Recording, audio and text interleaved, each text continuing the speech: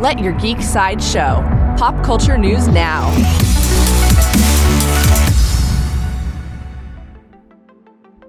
Hi, this is Andrew, and here are your pop culture headlines. New from DC. DC Comics has officially cut ties with Diamond Comics, the largest comic distributor. This is a massive change in the status quo, and DC explained that their goal is to improve the health of and strengthen the direct market, as well as grow the number of fans who read comics worldwide. DC will continue to distribute through Penguin Random House, Lunar, or UCS comic distributors. For fans of comics, nominees for this year's Will Eisner Comic Industry Awards have been announced.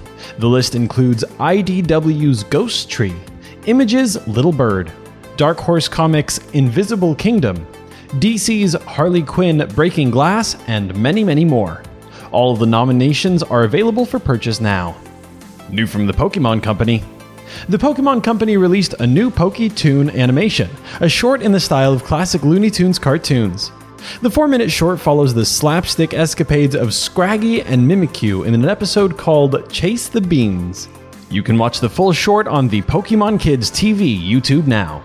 For fans of horror, according to Deadline, Elizabeth Clavitter is set to join Alex Kurtzman and Jenny Lumet as a co-showrunner on the Silence of the Lambs television series.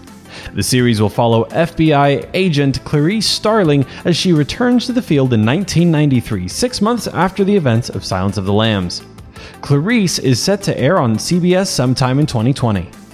This has been your Pop Culture Headlines, presented by Sideshow, where pop culture is our culture.